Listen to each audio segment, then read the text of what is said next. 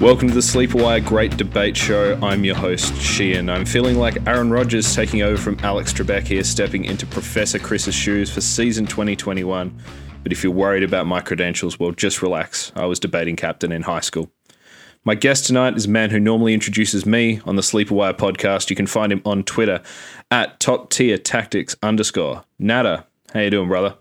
It feels a little bit weird being introduced and not being the one introducing, but hey, I'm ready.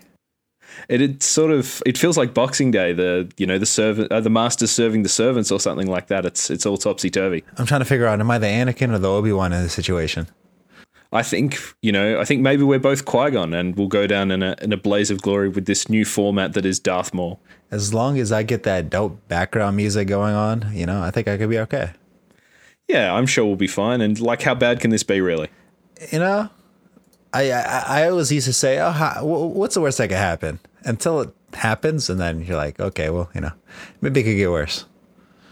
Yeah, well, if it can't really get any worse than some of the pods we've done. So with that in mind, for those of you who aren't familiar with the format of the show, we each have 2 minutes to argue the case for a player. The other guy has 90 seconds worth of rebuttal. We finish up with some final thoughts on our players, and it's just that simple.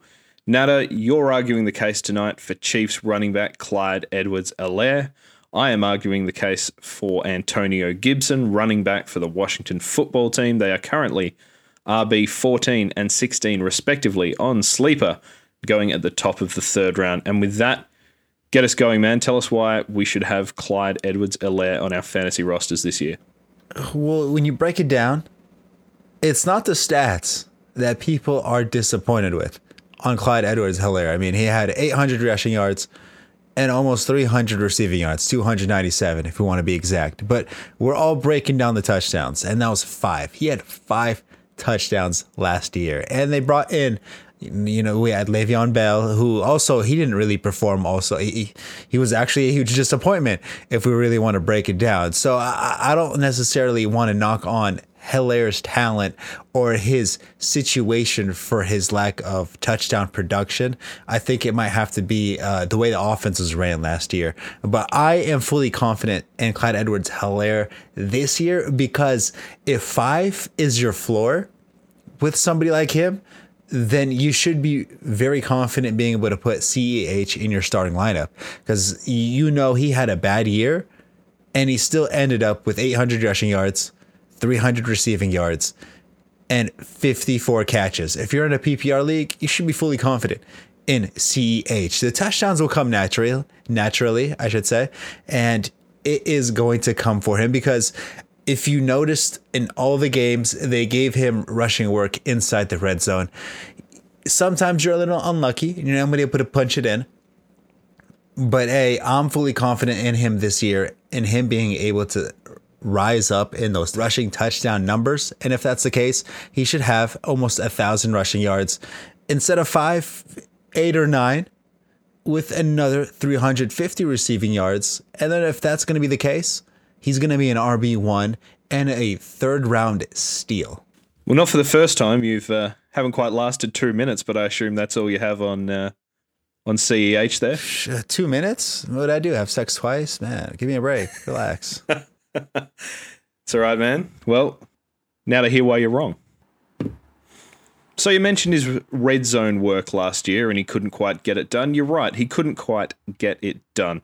His red zone conversion rate was 11.4%. That is absolutely appalling. Strictly rushing the ball, he ran the ball 15 times inside the 10 for 1 touchdown. For comparison, Gibson was 7 of 17 inside the 10. That's horrible for Edwards-Helaire. You know why? Because he's a small guy. He's 5'7", 207 pounds with a 4.60 40. He's not built to run between the tackles, and the Chiefs are a run between the tackles team. And how much work are we expecting from this year? The 2016 was the last time the Chiefs weren't bottom 10 in rushing attempts for the league. There's so much a pass-first offense, even playing from in front. 1st and 5, 2nd and 2, 4th and 1 were the only down and distance the Chiefs ran more than they passed last year. We can say all that we want about getting this guy out and running the ball. They're just not going to give him the ball to rush, and you can't predict targets. He was also He might have been an above average running back, 12.5 inches better than average, according to net yards above average. That's not much. That's about a third of a yard. Lev Bell, who looked totally washed in the same offense, was almost twice as good as him in the same offense. That guy didn't look like he could run anything. Anyway, that's my time. I have 1,000,000 points here, but I'm the host. I can keep talking if I want. I mean, to be fair, yes. 12 inches. I'd have to say 12 inches is a lot, all right? I knew when I was writing that. I was like, he's going to have something. He's going to have something penis related. Right. Well, that's Clyde Edwards-Helaire. We can come back. I'm sure you have thoughts on him. I have thoughts on him as well. But this is the main event here, Antonio Gibson. So Antonio Gibson, running back for the Washington football team, finished the RB13 in 2020, both in terms of points scored and points per game. 1,042 yards from scrimmage and 11 touchdowns. Scored in 8 of his 14 games, had double-digit carries in 9 and at least 4 targets in 6. Averaged 4.68 yards per carry, 87.1% of his runs ended with him gaining ground. And you can't tackle him. Only Mike Davis broke more tackles and broke tackles more frequently than Davis did last year. If we're talking net yards over average, the Washington football team were half a yard better in both passing and rushing with Gibson on the field compared to other running backs on their team. Yes, he torched Dallas for 3 touchdowns at 115 yards on Thanksgiving. Yes, he also dropped 128 and a touchdown on Dallas earlier in the season. You can say all you like that he had his big games and did nothing else, but he did finish the season slowly. Absolutely, he battled with turf toe, but now he claims to be fit and ready to light it up. Now, these are all excellent numbers for a running back. Let me remind you, this guy was a wide receiver in college. He had something like 44 rushing attempts his entire college career.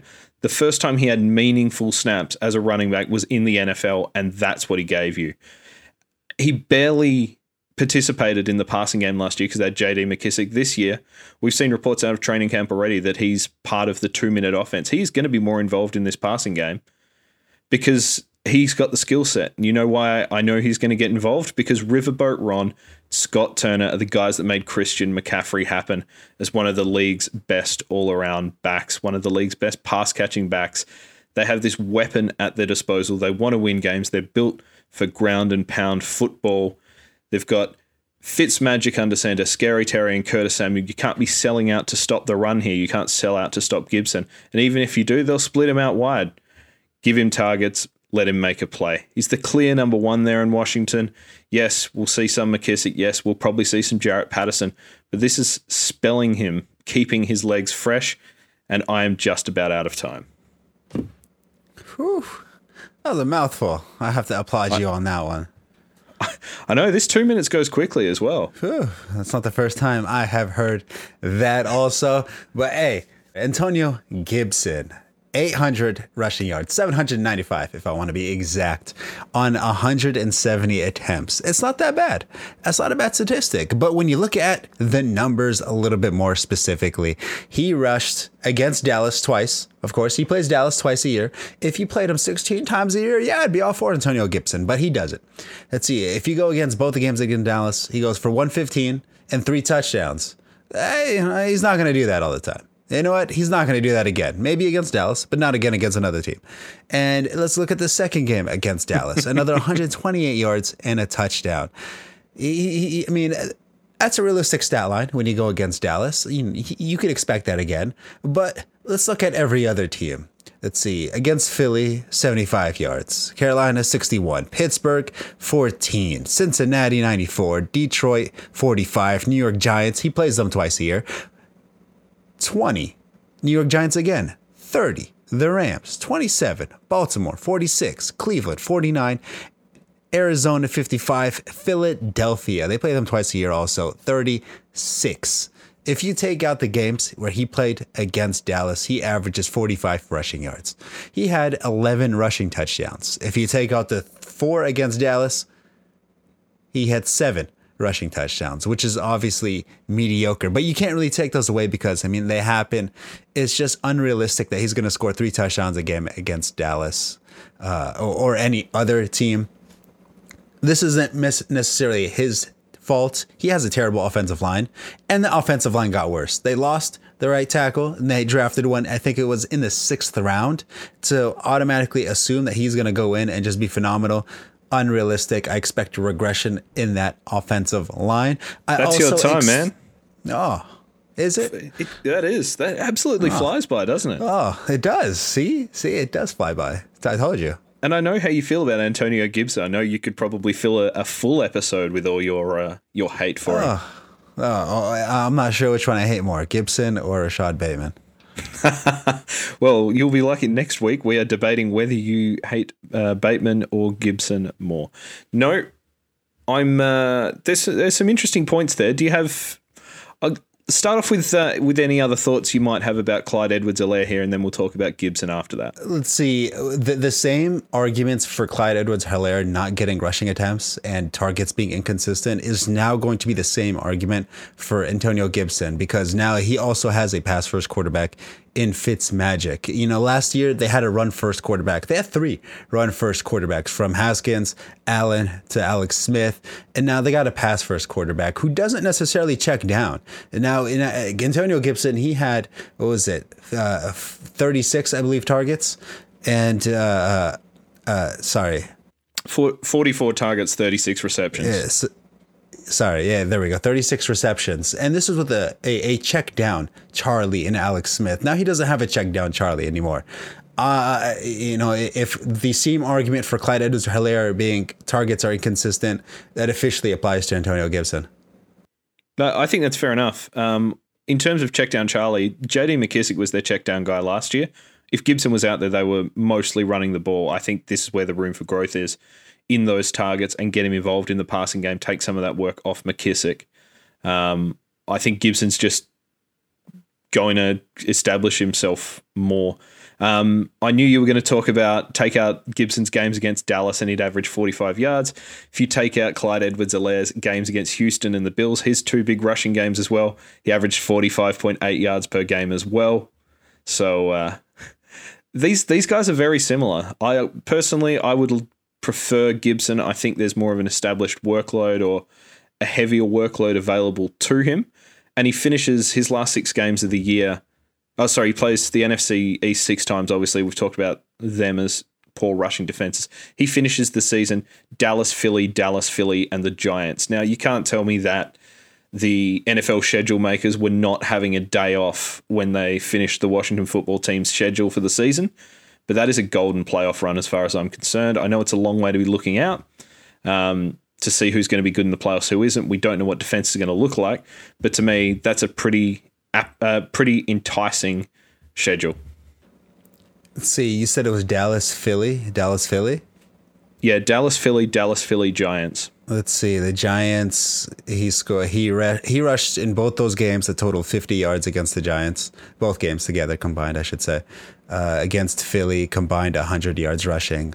I don't know. You know, if they got better, then it might be tougher. If they got worse, then maybe he has a chance.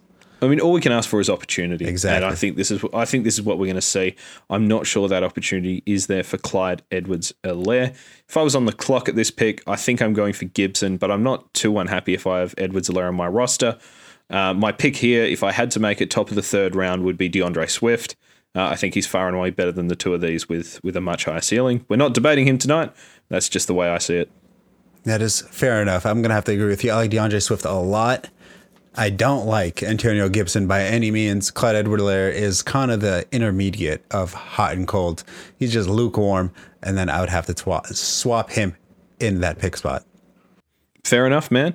Hey, thanks for joining me on the Great Debate. Tell people where they can find you. Of course, as you just mentioned earlier, you can find me on Twitter at Top Tier Tactics, where you'll either find me posting a meme, trolling somebody, or somewhere in between. Yeah, trolling someone definitely, but no, thanks for joining us, and thank you, listeners. Don't forget to follow us on Twitter at Sleepaway Show. Chuck us a few dollars on Patreon if you're so inclined. All the money goes to charity. So get in there and support us, and follow me on Twitter at Sheehan Solo, and I'll be back soon with another edition of The Great Debate. We'll see you next time.